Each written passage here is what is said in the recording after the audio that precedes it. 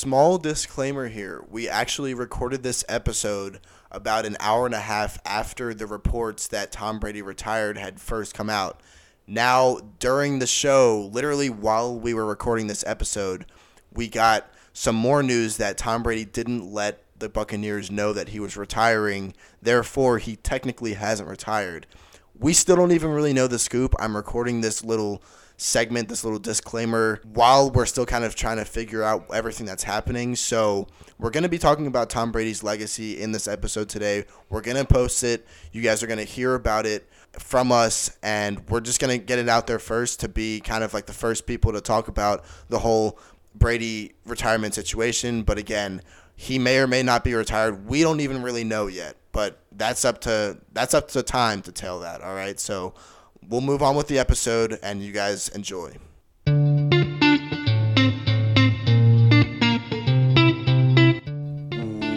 What is up, everybody? Welcome back to First Down Rundown. We are your two hosts. I'm Hayden Vozar. He's Matt Vozar. Today is Saturday, January 29th, 4 o'clock p.m., meaning, yes, Tom Brady did just retire. We got the news, I think, like maybe an hour and a half ago, if that. So, yeah, dude, Tom Brady just retired. It was crazy. We've also got some other news this week with MLB and Big Ben retiring as well. But Matt and I are here in person together for probably, like, I think our third episode in person. So I'm going to hand it over to Matt. How are you? Doing well. We're sharing the mic this time because I forgot to bring mine home, so here we are.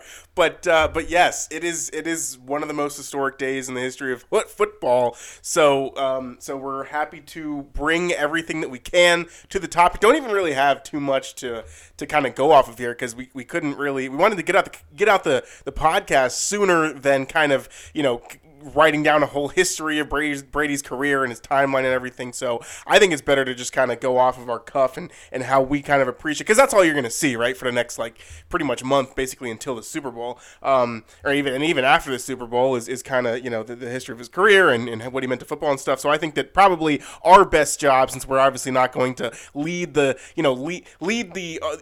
websites and media kind of content with how we're going to define his timeline and his history and his career with the NFL. So I think that it'd probably just be the best to kind of go through what we think and what we were able to experience, because I mean, literally, he started playing football basically before we could even think our own thoughts, right? Because we're so young compared to basically he's been playing his football career for basically as long as we've been alive. So that's the cool part about that. And I don't think that we should really waste more any time kind of talking about the general sense. So I think I'll just hand it over to Hayden. He's a Patriots fan and has been his whole life. So kind of he can just kind of get us started here with what he thinks about Brady's career. Yeah, so obviously, like Matt said, I'm a Patriots fan, and as a lot of you probably know, I've been a Patriots fan ever since I've been in probably like fifth grade or so. Probably not fifth grade. Ever since I was like 5, probably.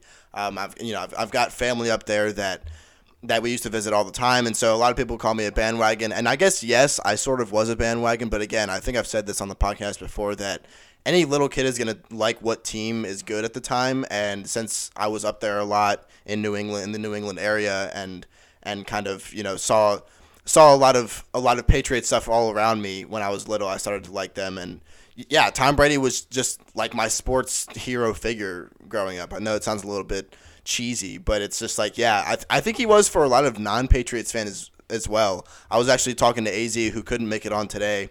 AZ was on the last episode of this podcast, and I was talking to him today, and we were kind of just talking about Brady retiring just about an hour ago, and he was saying, he was like, dude, Tom Brady is his inspiration in sports. Like he's a Falcons fan, so it's like Tom Brady is really an inspiration for everybody and has been for a really long time. And like if we were just to sit here and go over how great his career was, we would be here for 6 hours. So we're not going to go over too much because obviously it's pretty self-explanatory what he did. 7 rings.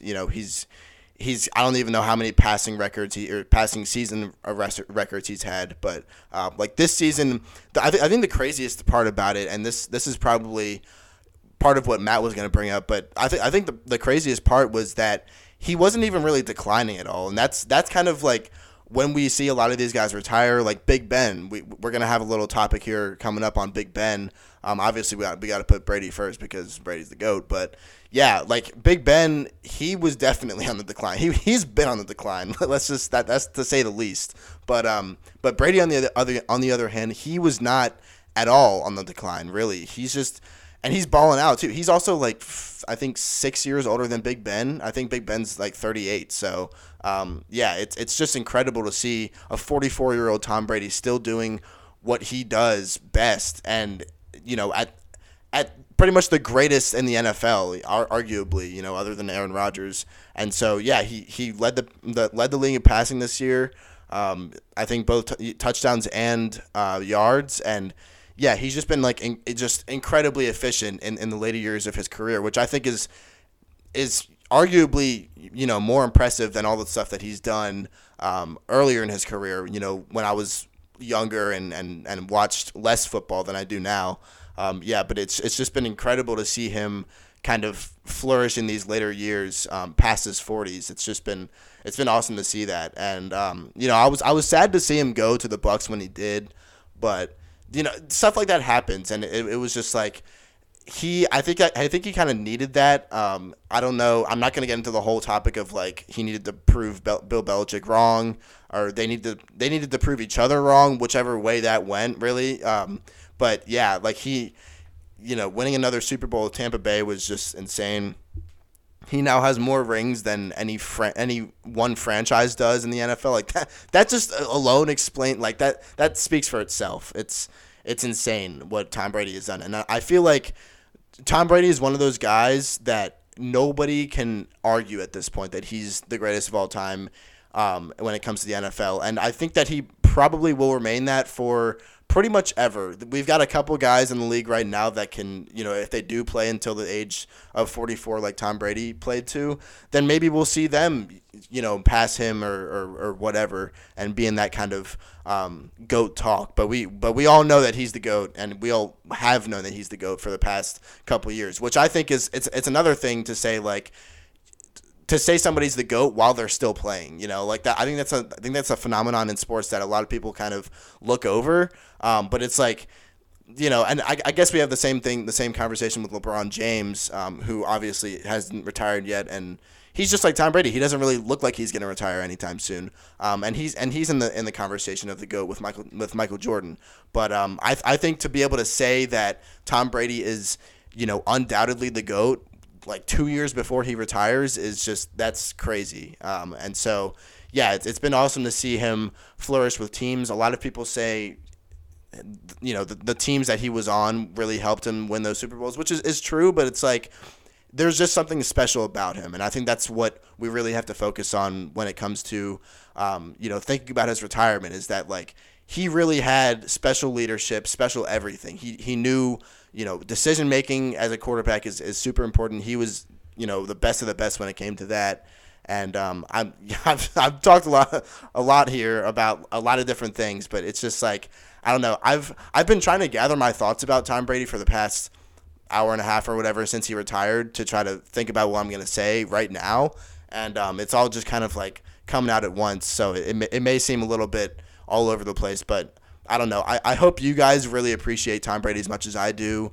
I'm sure you guys do have some kind of appreciation for him, even though a lot of people hate him for hate on him for always winning and not letting anybody else get a chance. But it's like, that's just the competitor he is. And, I'll kind of hand it over to Matt here. Maybe if he wants to talk about the competitive side of Tom Brady and how he took that into the game and how he kind of transformed the game in terms of like never give up, prove people wrong, everything like that. But yeah, I'm going to hand it over to Matt here. Yeah, I think kind of what I wanted to start with was exactly something that Hayden mentioned near the end of what he was talking about, is the fact that he is still playing in the league, but is considered as the best quarterback, best football player in general to ever even play the game. I think that's just basically impossible, to kind of have, any other sport. Obviously, Hayden mentioned LeBron too. I think that's definitely a consideration. But I think that, if we're really going to think about this kind of down to the nitty gritty here, he won 7 Super Bowls, And just if you break it down in terms of his, just kind of for some stats here, I think in half the seasons that he played in a conference championship game. And I think it basically now equates to like 20% of his entire career, right? 20% of the seasons that he played in his entire career, he ended up going to the Super Bowl. Like, that's crazy, because you think about the fact that, like, there's only 2 teams that go to the Super Bowl, and there, despite how much we kind of say that there's not a lot of parity in the NFL, there actually is. It's insanely hard to win a Super Bowl, and the fact that he got there in basically, you know, almost every quarter, every other season that he played is just insane. And so that's kind of what I wanted to reiterate off the top here, is that, like, he is the best football player to ever play the game, and that's never going to be denied. And I think that it really all started. It really all started, I think, because he was kind of in a good situation when he came in, right? I mean, Bill Parcells was the coach of the Patriots, and so, you know, that he's a solid coach. He always was, really. He took over for Drew Bledsoe, was the quarterback before Tom Brady took over, and this was on those Patriots teams back in the day in the early 2000s when, you know, they were obviously not what they became, but kind of a fringe playoff team, a solid NFL team, but nothing that they can be considered kind of to go to the championship game or win a Super Bowl every year like they became.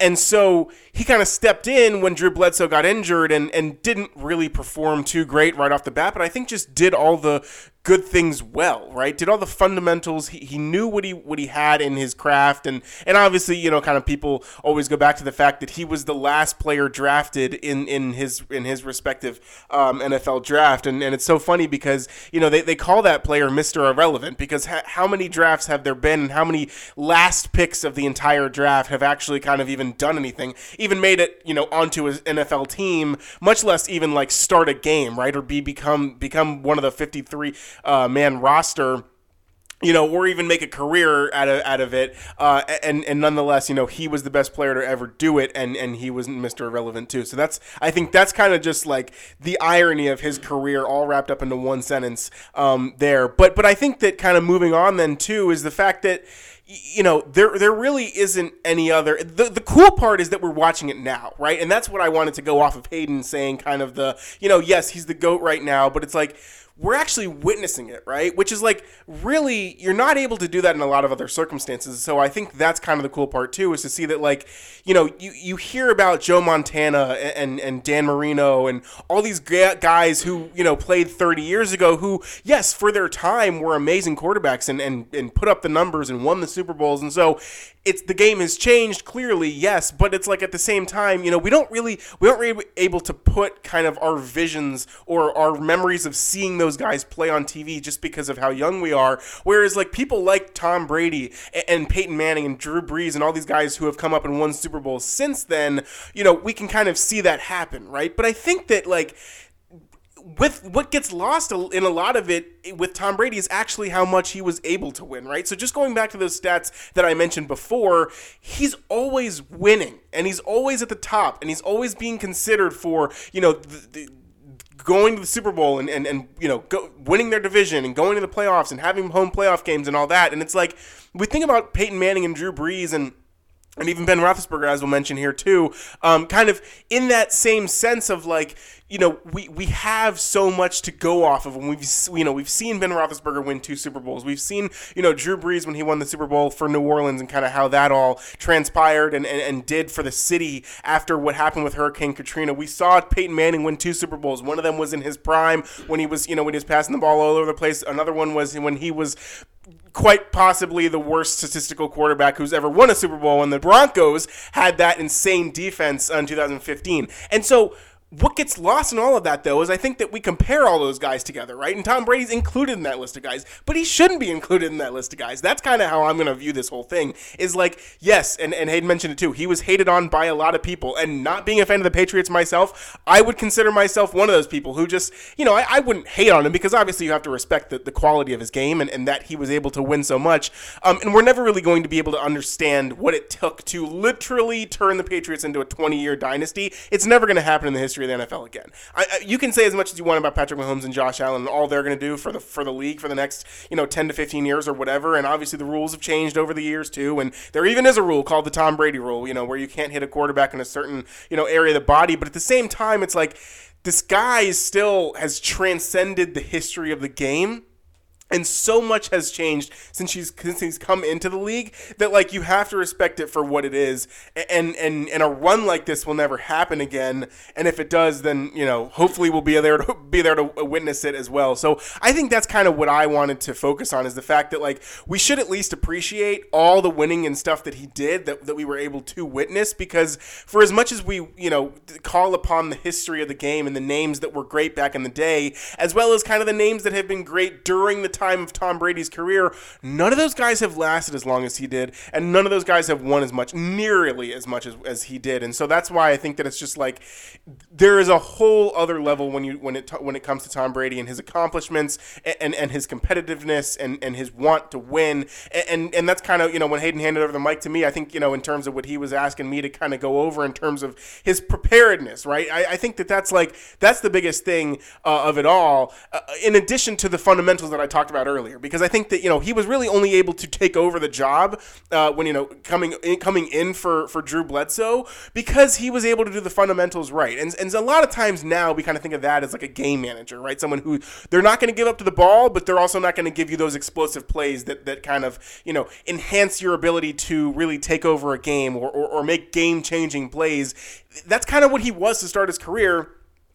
And obviously over the years, right, he gained a lot more skills and was able to kind of go work with what he had and create those explosive plays. But I think to start his career, he knew what the fundamentals were, and he knew what he had to do to succeed, which is really just not mess up, right? So that he could actually have a chance in the NFL, and basically just carried that on a trajectory upwards, which included learning the skills of the game, which include, knowing defensive packages, being able to read a defense and knowing exactly where you're going to go to a guy.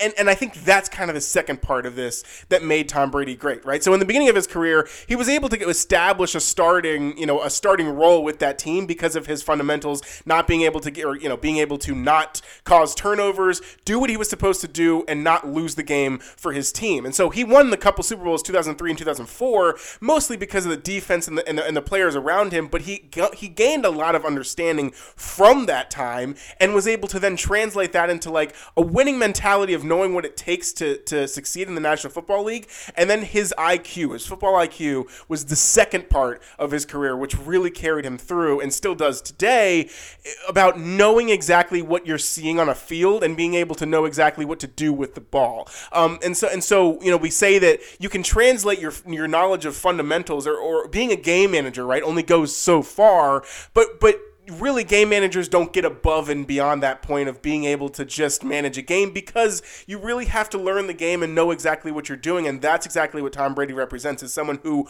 was undeniably relentless at being perfect at every single thing he did and knowing the game so well that like it just seemed easy for him, right? But it's like it wasn't actually easy. He just worked his butt off so much harder than everybody else in the entire league for so long that like it ended up being boring. And so you see him and Bill Belichick a lot of the times, in those press conferences, whatever, they'd win a Super Bowl, yeah, they'd be smiling, but like, at the day after the Super Bowl, they're already like, all right, we got to start getting to work for next year. And it's like, how can that be a possibility? But that's the mindset that it takes to be this great. And that's exactly why I think personally, no one will ever come close to the amount of records and the longevity of a career that Tom Brady had, just simply because of his competitiveness, his willing to win, and his desire to just be the best player that he can be and just be a perfect player too. So that's kind of my whole view of it, is that I think there's kind of two parts to his career. It was the fundamentals at first, and then it was the football IQ, and kind of, obviously through all of that comes the change in the rules and everything that, all these other quarterbacks that come and go, but he's kind of still the standard, and obviously what we'll consider as the greatest of all time when it comes to football history. Yeah, another thing that I wanted to kind of touch up on that Matt mentioned it towards the beginning is the fact that Tom Brady, I guess I'll touch up more on the competitiveness now, but if you guys have been watching Man in the Arena, which is the new ESPN Plus documentary thing that they have on Tom Brady and pretty much just his career and everything. It's, first of all, it's kind of ironic that is like happening now. I think they were supposed to come up with the 10th episode this past week, but they didn't. And so that's what a lot of people were saying, like, oh, that may be an indicator that he's retiring because they don't want to. I don't even know if the 10th episode is the finale. I haven't even been watching it, but I've seen like snippets of it on Instagram and stuff like that. Like sometimes NFL on Instagram will post snippets of the Men in the Arena and stuff like that, and it's cool to see those. And I haven't watched it because I don't have ESPN Plus, unfortunately. But yeah, like if any of you have watched that, you guys know what I'm talking about when I say that Tom Brady literally is just like a sheer competitor. He's the guy that everybody doubted. Again, like Matt said, Mr. Irrelevant. Like nobody expected him to do anything and to do nearly as anything remotely close to what he did in his career. And it's just it's incredible that he just had so much great. And he says that in the in I think like multiple Man in the Arena episodes is that. It doesn't matter who doubts you. It doesn't matter what anybody else says. Like as long as you work at it and as long as you believe in yourself, you're gonna get places and you're gonna get maybe not to quite where Tom Brady got to because again, like Matt said, probably nobody ever in the history of football from here on out will achieve what he did or will be able to achieve as much as he did. We may see some guys go for more passing yards than him or whatever, but it's like.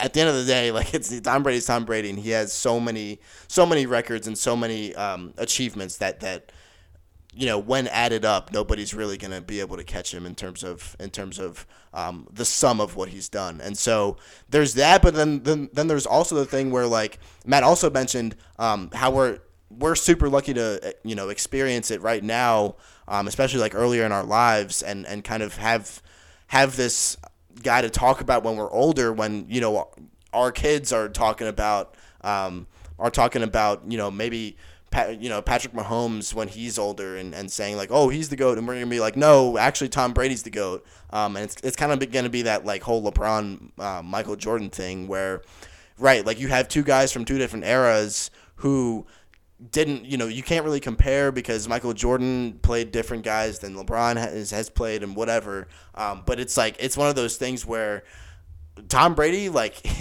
it doesn't really matter about era at this point. Tom Brady's played in like 5 different eras, really. Because, like, if you think about it, an era in sports, I would say is like, 10, I would say is 10 years. It could be considered as little as 10 years. And Tom Brady's played in 2 full eras.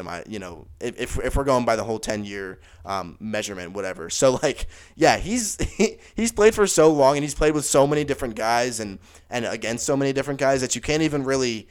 No one can hold a candle to him in terms of like, I played guys that were tougher to play against or whatever. Like nobody's gonna be able to say that because he played, in the olden days and then also in the present day, and it's just it's crazy to think about that.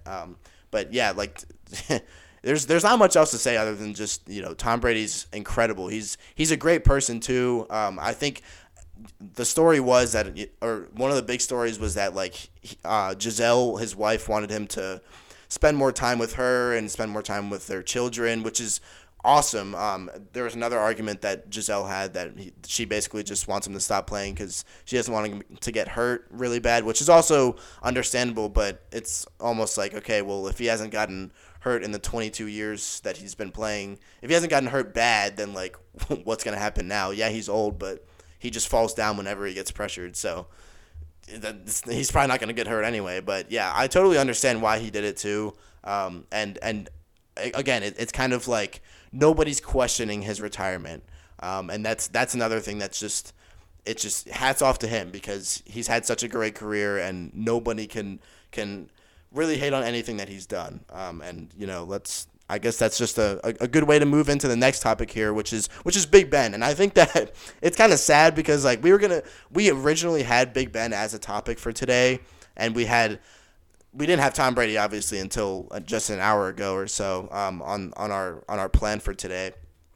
But yeah, so we replaced one of our NFL topics with Tom Brady, and so that was that, and so, but we had Big Ben as well on here. So I feel like he's kind of getting overshadowed, and I don't want him to, especially in this episode of the podcast. And so we're also going to go over Big Ben's career and kind of how we saw him, because they were two different quarterbacks. They also shared a lot in common, and we'll get into that. But yeah, like Big Ben played for 18 seasons. I think he was 38 or something, 39 or something like that years old when he retired this past week. And so, and he played all those seasons with the Steelers, which that's pretty cool too. Is like he was a Steeler for life, and that's not what a lot of people can say about their career in the NFL, including Tom Brady.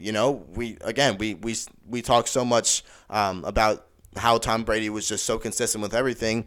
One thing was that he wasn't consistent with his team the whole time, which again, that doesn't take anything away from him, but that's the one thing that Big Ben has had his whole career is that consistency with one team. And so, it's not to, and this, I actually wrote this down when I was writing this topic earlier this week, but I said that it's not too often that we get a great like Big Ben that retires, but Tom Brady just retired, and it's like, well, we got a great, but that just retired, but like, whatever, it is what it is. So, just to kind of go over his legacy, I'm going to hand it over to Matt here. And we're kind of just going to talk about whether we think he's a Hall of Fame QB. Obviously, Tom Brady's a Hall of Fame QB.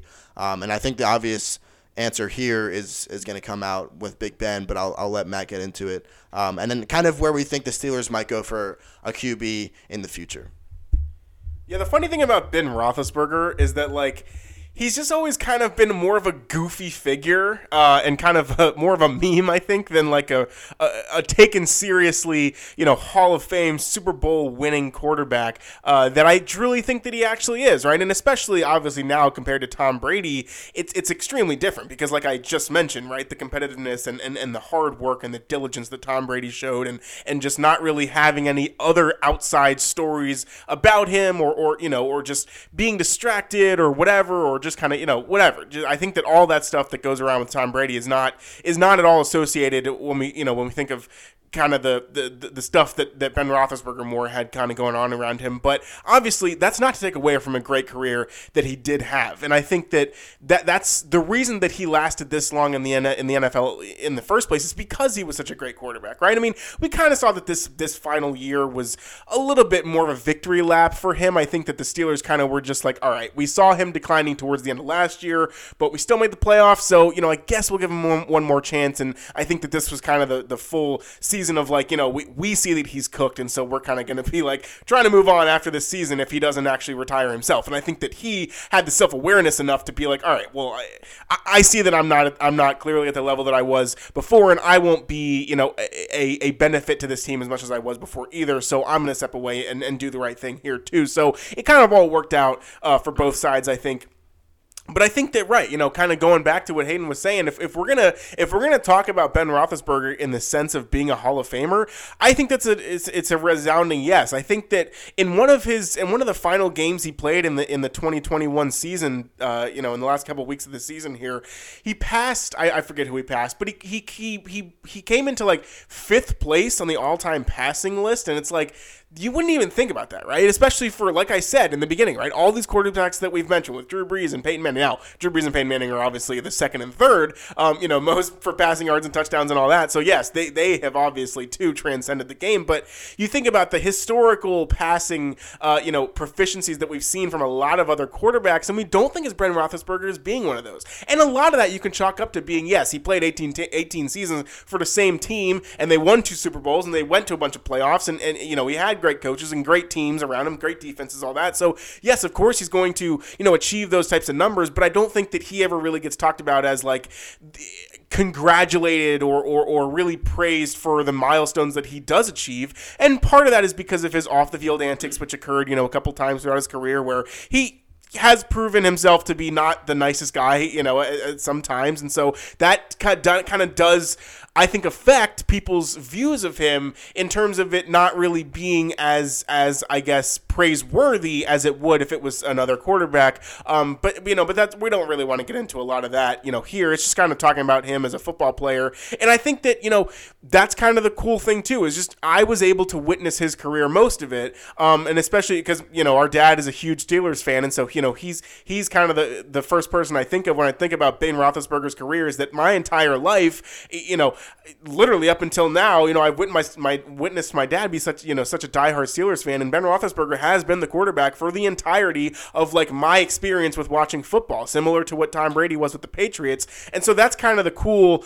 irony, is that both of them kind of represent those teams, those respective teams in my view. Like I can't think about the Patriots without thinking about Tom Brady. Same with the Steelers and Ben Roethlisberger. And so that, when you do look at his style of game is extremely different from Tom Brady's, right? I mean, he's this big, lumberjack-looking guy who it's like, okay, he may have a good arm, but it's like, why he doesn't look like he should be playing quarterback, right? And a lot of the times, especially later in his career, but it's like he just stands in the pocket and he's throwing guys off his shoulders, and it's like, how does this guy even do this? But it's like I think that was part of his game, is that he was more of he was like a mobile quarterback without actually being mobile, right? But I think it was just he was big and able to really, he had solid control of his body in a way that a lot of quarterbacks don't have, and so he was able to avoid a lot of the the defenders that came after him and who were used to tackling quarterbacks in a certain way, but that kind of style of tackling or playing defense against other quarterbacks didn't work for Ben Roethlisberger, and that's why I think that he was able to kind of really show his greatness in that way, is just extending plays, finding guys downfield. And obviously, he had a great arm kind of too, and so he was able to read defenses. He would call out the motions and kind of call audibles at the line of scrimmage as well. So he was extremely knowledgeable person and obviously a student of the game as well. I wouldn't say maybe as much as Tom Brady, obviously, but clearly again, a lot of things must have been right for him to have this long of a career. Now, the other side of this is the fact that the Steelers are probably, other than the Patriots, the most, just solid organization from top to bottom when it comes to the owner, Art Rooney, and that's the Steelers have been in the family forever, and and then the GMs and everything like all of his kind of the Steelers organizationally have just been extremely stable and successful for the entirety of Ben Roethlisberger's career. And then the other thing is, the major piece of this is your head coach. And so he had Bill Cowher for the first, I guess, maybe 7 or 8 years of his career.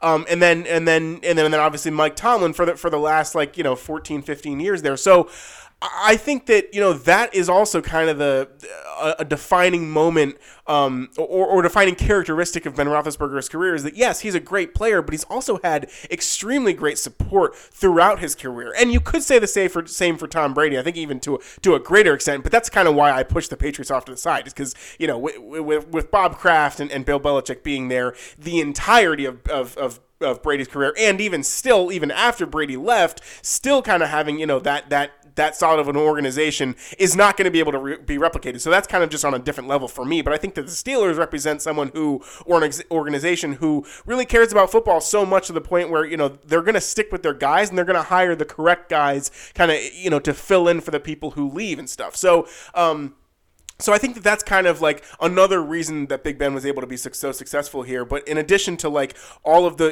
his football knowledge and the way that he was able to extend plays and his arm talent and everything else speaks for itself. But I think that he just kind of was able to more transcend the thought of a quarterback of just being, some scrawny guy who sits in the back of the pocket and just, if he feels the pressure, he's going to go down, or, he can throw the ball, but it won't be after the 5-second mark. He'll have to throw it away. Like Ben Roethlisberger really I think, went against that narrative and really changed the game in that way of just being able to, say, hey, I got defenders crawling all over me. I'm just going to throw them off, run out to the side a little bit, and find my guy open down the field and make a big play. And so his explosiveness and his ability to kind of maneuver within the pocket, despite, being a 6'5", 240-pound white guy, like, his mobility was actually something to be applauded for. So that's kind of my thoughts on Ben Roethlisberger's career. And obviously, he won the 2 Super Bowls as well. So they were early in his career, but I think that it was an extremely long career of success from top to bottom for Ben Roethlisberger,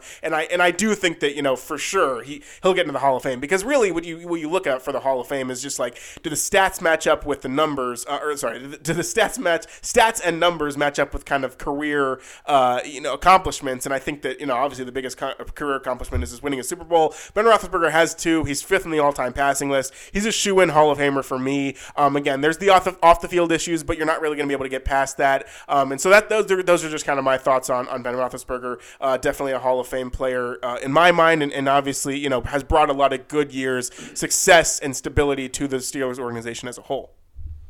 Yeah, I think one thing that we'll kind of almost get into this when we talk about MLB and the whole Hall of Fame thing. But one thing for me with Big Ben going to the Hall of Fame, and I guess the argument that goes against him a lot in terms of him making it to the Hall of Fame is that, yeah, like Matt said, his off-the-field issues can't really be explained, or they can't really be, there's no excuses for those.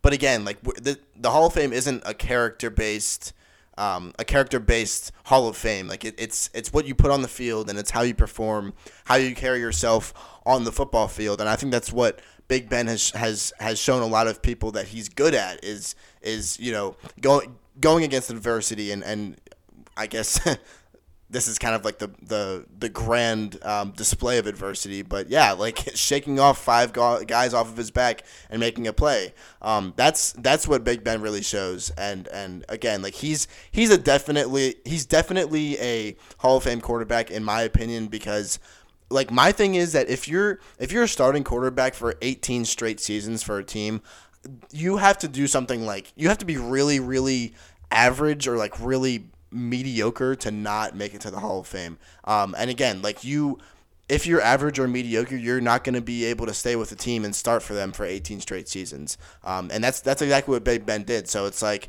if we really just look at it from that standpoint, you probably could not name another person that's played before, or another person that is going to come in the future that is going to play for a team for that long or start for a team, especially at the quarterback position, which is, like we've said, the most important position on the field in terms of teams that win and teams that don't win, right? And so it's one of those things where we say, Big Ben was an 18-season starter for the Steelers every single season that he played, and he deserves to be in the Hall of Fame, and that's point blank period. Like you can't argue against that. Again, because you can't name somebody that did what he did, played at the position that he did, played for as long as he did, and for one team, and didn't make it to the Hall of Fame. And like Matt said, I mean, he's stat padded there too. He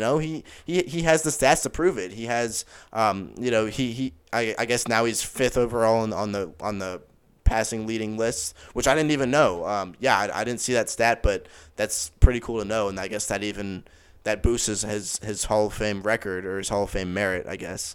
But yeah, Matt kind of covered everything I was going to say in terms of kind of how Big Ben was on the field and how Big Ben was as a player. And a lot of guys, when he did retire earlier in the week, a lot of his teammates were saying, thank you to him and how much of a competitor he was. And they were even showing graphics on the TV in his last home game at Heinz Field about how I think there was one that I remembered was it was one of those things where all of his former teammates gave a word, like one word to describe Big Ben, and they put him into this, I guess, graphic, and it was like the bigger the word was, the more times it occurred, or the more times that it was said by his former teammates, and so all the big words were like competitor and resilient and all that. So that's really cool in my opinion to see his teammates really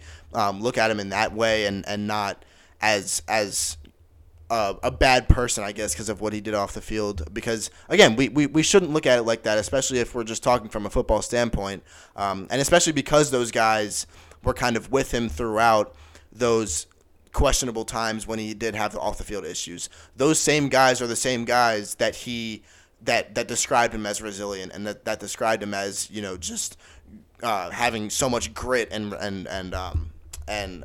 having so much competitiveness and everything like that. That really shows, I guess, how the qualities that really shine through with Big Ben, and I think that's what we really have to look at when we look at his, the entirety of his career, right? Because again, like Matt said, he kind of declined towards the end of his career, and both of his Super Bowl wins came early in his career, and so it's kind of like, if you look at it from that sense, you're kind of saying, okay, well, he was really only good for so much time. He wasn't like Brady, where he's still putting up insane numbers in his 22nd season or his 18th. I guess for him, it's his last season was 18th season. But again, like it's Big Ben, like he had a lot of trouble with injuries too towards the end of his career with his whole elbow thing. Like that was really bothering him for a good like few years there, and I bet you it was still probably a factor this season. And so it's just it's really cool to see a guy like Big Ben retire as well. And we got two greats in 1 week that retired. That's pretty insane. And I bet you that with all the media, sports media and news, whatever that's going to be going around this week, like you're not going to be able to really escape any of this. Especially with Tom Brady now, dudes. Tom Brady retiring is going to be in the news for at least the next week. I promise you. I know that like the guys that I watch on YouTube, like Madden players and stuff, they're probably going to be playing with like the new Tom Brady card that comes out. Madden's probably going to come out with some like godly Madden card for Tom Brady, which is going to be like the best quarterback ever. Because he just retired, so that'll be kind of cool to see too. But yeah, Big Ben too. Like I think that would be cool. A cool thing for Madden to do would be to kind of make like a Hall of Fame promo or something like that. I don't really play Madden much anymore, so I don't know what the new terms are these days. But yeah, that would be cool to see. But yeah, huge congratulations, I guess, to Big Ben and Tom Brady. I know that doesn't mean anything coming from us, but. It's great to see them it's not great to see them step away, but it's great to remember what they did for the game, right? So moving on to MLB here. We've got a bunch of talk about the Hall of Fame, and I'll let Matt talk about it here first, but I'll kind of give some background. So if you guys don't know, this past Tuesday, the MLB announced the new Hall of Fame class of 2022, which literally consisted of only David Ortiz, who was this big hitter for the Red Sox, kind of not even really back in the day. I think he retired like 3 years ago or something like that. It was around then. And the Red Sox are my favorite team, and so he was kind of like the guy when I was growing up. Again, I've never really watched baseball that much, but yeah, David Ortiz was kind of the guy that I looked to when I thought of the Red Sox, and that's kind of cool that he got inducted so early because again, he's only been retired for a little bit of time here, but he got in, and so perhaps the bigger story here though is that both Roger Clemens and Barry Bonds, they both did not get.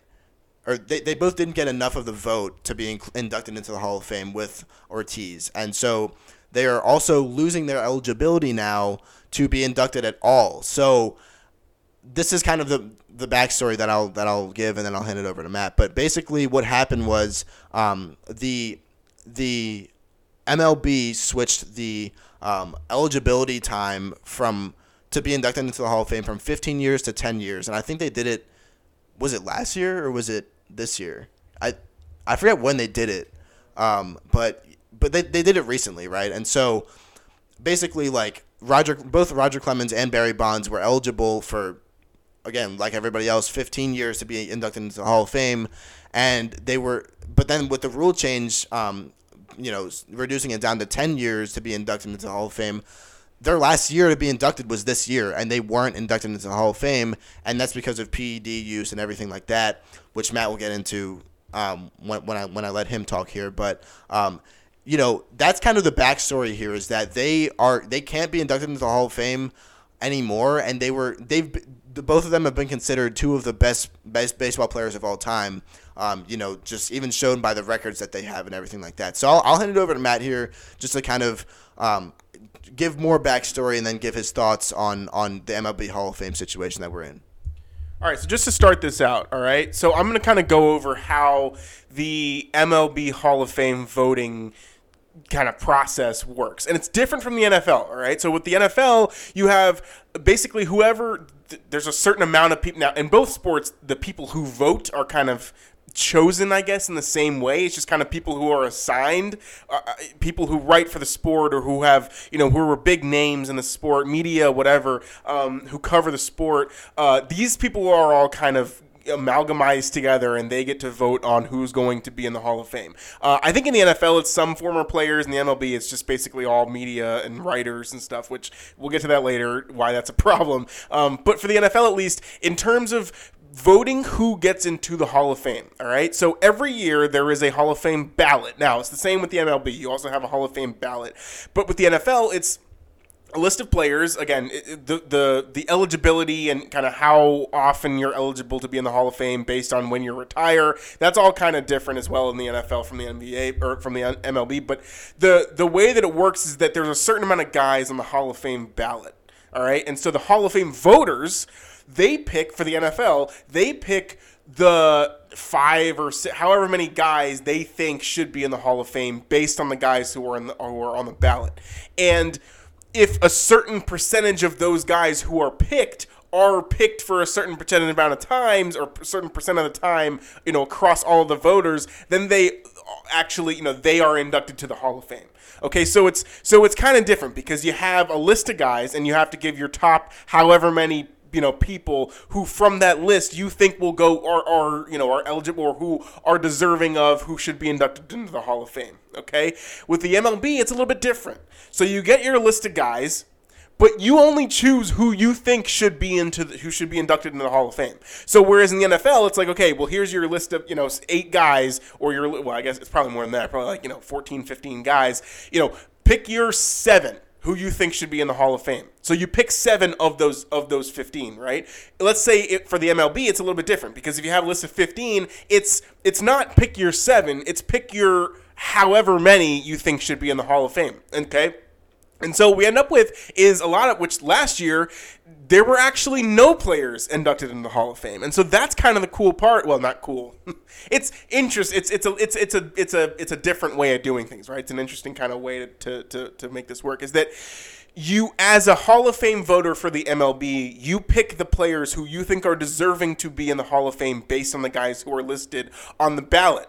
Okay? And if 2/3 of the Hall of Fame voters align on a guy who they think should be inducted in the Hall of Fame, that's how the guy gets inducted to the Hall of Fame. So it's not like you just have to be better than these other guys who are on the list. It's no, you have to be the best player, more than the best player on the list. You have to be the best player in these guys' minds who are voting for you to be inducted in the Hall of Fame, across the entire, however long, the Hall of Fame kind of goes back to the voting system. So that's the main difference here in the way that the NFL and the MLB do their Hall of Fame voting system. And that's why it's pretty much harder to be inducted in the Hall of Fame from the MLB side, because there can be none, right? Based on just the percentages of who gets picked and who picks who and whatnot. So, right, obviously I had mentioned only David Ortiz from this year. There were none last year. But there's guys who literally lead the MLB in statistically, in hitting and pitching and whatever. Roger Clemens in pitching, and then Barry Bonds in hitting. And these guys are considered as the best baseball players of all time, okay? But they play during a time when most of the league use performance-enhancing drugs in order to, boost their performance, to be better players. And it wasn't necessarily to shatter the record books, per se. It was just to be, the best baseball player during their time so they could earn more money and they could win their team championships. But now what's happening is these guys are eligible to be inducted into the Hall of Fame, and you say, well, why aren't they being inducted to the Hall of Fame? They're the best baseball players of all time, statistically, otherwise, whatever. Apparently, for some reason, all these guys who are MLB Hall of Fame baseball voters think that they are above everything else and that they can play God in this scenario. And so they are deciding not to vote to induct these guys into the Hall of Fame simply because they used performance-enhancing drugs. Now, I understand it from the outside perspective view of like you want to keep the game pure and you want to keep the integrity of the game high, and that if you induct these guys into the MLB Hall of Fame, then you're essentially saying that we're letting cheaters become the best, baseball players ever, and we're going to praise these guys who cheated the game and cheated the other players that they played with and their teammates and whatever for all these years, and that's the reason why we don't want them in the Hall of Fame. That's a completely understandable perspective, but where this kind of gets tough is the fact that like you pretty much everyone playing during that entire generation. This is going all the way back to like 1990. All right, so basically from probably even in the 80s, somewhere in the 80s until basically like 2005, 2006 maybe, when they really started cracking down on this stuff. There's no actual numbers for how many MLB players like were consistently like actually using these types of drugs, but it was rampant throughout the league. There was one study that at one point found that like 60% of the players in the entire league were using PEDs. And so I understand your argument that yes, we don't want to hurt the integrity of the game. We don't want to praise these guys for using drugs and gaining an advantage on their competition and not, really being true to who they are as baseball players and athletes and being fair to the competition that they were playing.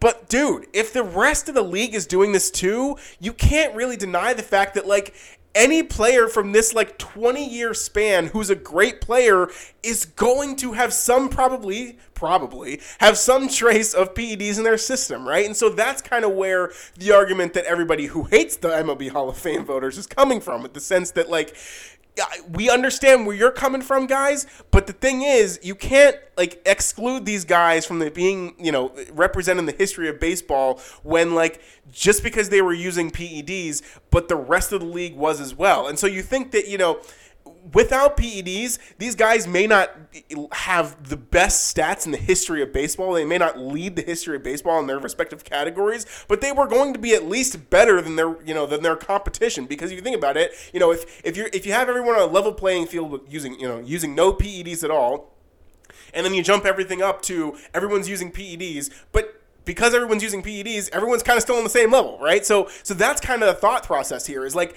yes, their stats may be inflated, and so yes, Barry Bonds may not deserve to be the all-time leader in home runs, but Barry Bonds would definitely be one of the best players of his generation still without using PEDs to begin with. So that's kind of the argument here, is that like we kind of, there kind of needs to be a middle ground for this. And so everybody's kind of saying like, oh, well, the guys who are voting for the MLB Hall of Fame are just a bunch of, white guys who just write about baseball and have their whole lives, and they're trying to play God in this scenario, and they think that they're more important than the sport, right? So that's the other argument of it, is like, if the majority of people think that you should allow these players who use PEDs to be in the Hall of Fame, then why are these guys who are just stubborn guys who write about baseball for their whole lives, why do they have all the decision power, right? We should make this a more inclusive voting system where everyone is able to kind of voice their opinions, and we can kind of choose the players from there too. So that's kind of where the whole issue played out, and I don't know if it's ever really going to be fixed. Obviously, as Hayden mentioned, this was kind of the last chance for these guys who use PEDs to have their names, praised in Cooperstown, which is where the MLB Hall of Fame is located, kind of for the rest of baseball history. And so, to a certain extent too, it's like, those records still stand, all right? So Barry Bonds' home run record, like, that's still a thing.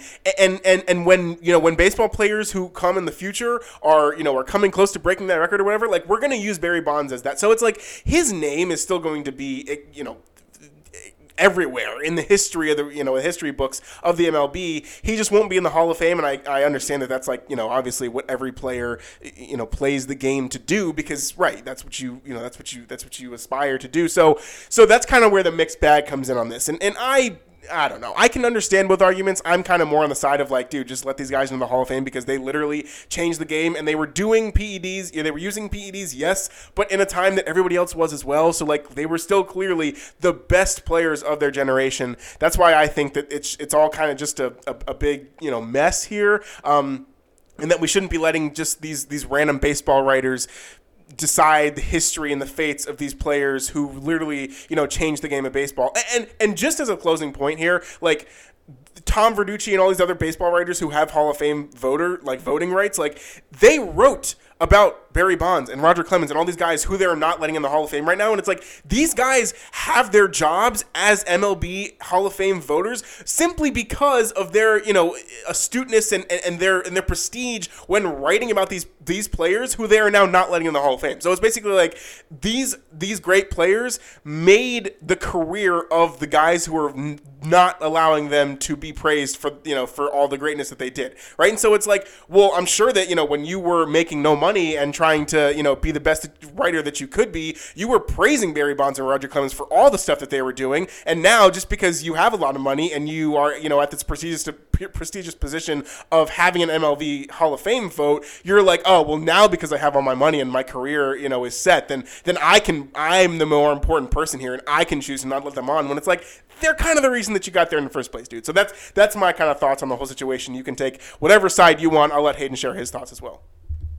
Yeah, it's called bias here. That's what we're facing with this whole thing, and it's sad that like Matt said, we have guys that, and this, I guess you can apply this to really any kind of voting system where, sports Hall of Fames, I guess, are a good example of voting systems that just aren't really fair that much, and it's like the MVP thing with Aaron Rodgers and how that writer came out and said that Aaron Rodgers is like this terrible guy and he shouldn't get the MVP because of that. And it's like, okay, so yeah, you came out and said that, but it's like Aaron Rodgers still threw only 4 interceptions this season and like 38 touchdowns. So what do you have to say to that? And it's kind of the same thing. It's like these writers and these guys that are able to vote for the Hall of Fame inductees, they're the same guys. They're still human, so they have huge biases, and it's just it's sad to see that it's such a select few of guys that are voting for the Hall of Fame inductees and that have so much power to, again, like basically dictate the career, or basically dictate like the whole career of these guys, because like Matt said, getting to the Hall of Fame, if not right when you start playing, is at some point your main goal in professional sports. So, right, that's the whole premise to this. And I guess all we can say now, again, because we're not going to change the way that the MLB votes, at least not this year. And this year being such an important year where Roger Clemens and Barry Bonds, it was their last year of eligibility. And a lot of people say that the MLB purposefully, and again, I forget when this rule was made, but it was just recently, like within the past few years, if not within the past like year or whatever, that the MLB basically like purposely made this rule where you can only be inducted 10 years within 10 years, or else then you can't get inducted at all. They reduced the amount of induction years in order to kind of like exploit Barry Bonds and Roger Clemens and kind of say, okay, well, if they're not inducted this year or if they're not inducted soon, then they're not going to be inducted at all, and they, as they should be, they shouldn't get into the Hall of Fame, whatever. Because if you guys, and I don't know if Matt mentioned this, but basically what happens is like a lot of guys throughout the years that after they retire will show up on that list of guys that are eligible to get into the Hall of Fame. They'll show up on that list multiple times, and a lot of times what happens is through the years, like as the years progress, they'll get more and more percentage of the votes, right? So I think last year, I think last year Barry Bonds or Roger Clemens or one of them had like 45% of the votes, and the way it works is you have to get at least 75% of the Hall of Fame voters votes to get into the Hall of Fame. And I think last year one of them had like 44%, and then this year they got up all the way into like 60%, but they didn't get that 75%, and so they weren't able to get inducted, and now they can't get inducted forever. And so again, like there's been this kind of accumulation of votes where guys are kind of transitioning over to the side of, okay, well, like Matt said, since they played in this era where everybody was using PEDs, and why don't we just induct them into the Hall of Fame, which I kind of agree with. Again, when you first look at the situation and you say, and you kind of pin these guys with the responsibility of you took PEDs and that wasn't right for the game because it's an unfair advantage. Okay, well, again, they were playing in a time period where everybody was doing the same thing. And so I like what Matt said about the whole level playing field of, okay, yeah, before these guys use PEDs, they're on a level playing field, but also when they use PEDs, they're still kind of on the same level playing field.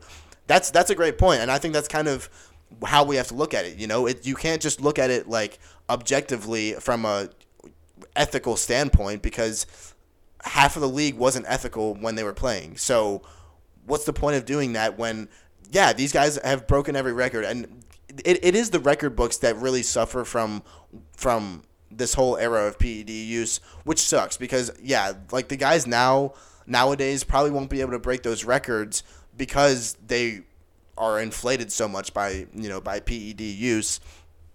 And so it's sad to see the record books suffer from that, but I think it's a better situation for the record books to suffer than Hall of Fame and like dictating these guys' careers that it's better for the record books to suffer than that. And so that's what I think we have to look at is like, you're really telling these guys you don't deserve to be in the Hall of Fame, pretty much, the most prestigious place that you can get in professional sports just because you use PEDs and you were kind of doing what everybody else was doing at that time. And so obviously this is pretty much the end all be all in terms of letting guys into the Hall of Fame that use PEDs. Obviously in the future it's never going to happen. And right now, like Matt said, everybody's, the MLB is cracking down on it. And so they're, you pretty much, you can't use PEDs now and play because they test you like all the time and whatever. Throat's getting a little dry here. I might start growling. Watch out. But yeah, so that's basically the premise of it. And at first, like I said, I was on the side of like, oh yeah, don't let these guys in. But when I've read more about it, it's like you really start to think about it from the standpoint of these guys were just doing what the norm was, really, and you can't really punish them for that. And again, they were going to be some of the best baseball players of all time, even if they didn't take PEDs. And so it's just kind of like, yeah, it's what we're looking at here is like the Cy Young Award, which is it's given to the best pitcher in the NL and the AL every year. And Roger Clemens won that 7 times. And the next highest number of wins by one player of the Cy Young Award is 5, and same with Barry Bonds. Barry Bonds had, I think, 7 MVPs across his career. The next highest is 3 by any one player. So it's like, dude, these guys have insane stats, or like just insane years in baseball, just in general, and you're not letting these guys into the Hall of Fame, even though they did use PEDs, whatever. One thing that I think would just solve this whole thing is just let athletes use PEDs. Like if you just allow everybody to use them, again, it's not fair and it's not a good thing to, I guess, encourage players to do. But it's like if we just, dude, think about sports, how all sports would be if every league let their players use PEDs, like we'd be seeing insane stuff happen. Like that would be so sweet to watch on TV and like I guess just watch highlights of. But yeah, I don't know, that's one thing that I kind of wonder about. And another thing is like the NFL and the NBA, I guess, have been really, really good about cracking down on it. I guess throughout like the history of their leagues, I guess more than the MLB. I don't know where the MLB got lost there, but like, dude, if we were seeing like Derrick Henry take PEDs, we'd be seeing him make like imprints in the turf by stiff arming guys and stuff like that, or Patrick Mahomes throwing the ball like 100 yards through the air. That would be sick. But again, yeah, it's like it's the ethical thing to do is to ban them and not let players use them. But again, it's like from an entertainment standpoint, that would be sick to see that. But yeah, I think for like kind of a wrap up on this topic is that Matt and I think both erring on the side of let these guys in because they were playing during an era where everybody was using PEDs, and even if they hadn't taken PEDs, they still would have been some of the best players of all time, and that you can't take that away from them. And so phooey on those MLB writers that are rich and have their careers made and just hate to see guys succeed because that's not fair to them. So again, we're not condoning the use of PEDs. We're just saying it's based on the situation. It's not right to keep these guys out of the Hall of Fame. And it's sad that it happened and that it had to happen in this way. And it's sad that the MLB is almost on the side of not letting them in, again, because they made that rule of or they've reduced that rule of 15 years induction time down to 10 years. So, yeah, that kind of wraps up our Saturday episode here. It was honestly like we like to have our Saturday episodes kind of chill, but this one was like really this one was I would have liked this to be a Tuesday episode where I guess there's not much difference between our episodes, but you can kind of tell by our voices sometimes when it's a Tuesday episode as opposed to a Saturday episode. This sounded more like a Tuesday episode in my opinion, so run the listens up on this one. I think we had some great topics in this one, and lucky us because it all happened this week. Again, this is like one of the biggest weeks that we've had in terms of sports news in pretty much for as long as I can remember. Obviously, like there's bigger weeks in sports with March Madness and all that, but right, that's like this week has been awesome. So that about wraps it up for today. We hope you guys have a great rest of the week, which really is just like 7 more hours in the day, but yeah, and we'll get back to you guys on Tuesday with our normal episode. We'll probably talk about some NFL head coach hirings and everything like that. We were going to talk about it today, but we're going to have to move that to Tuesday, and hopefully we'll be able to get AZ on for that because that's, like I said in our last Tuesday episode, that's kind of what AZ specializes in and that's what he likes to talk about is the head coaching situation and everything with all the teams in the NFL.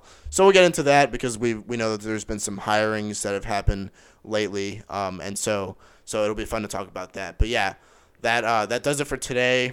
Share with your friends and family, everybody. Thanks for listening today, and we'll see you guys on Tuesday.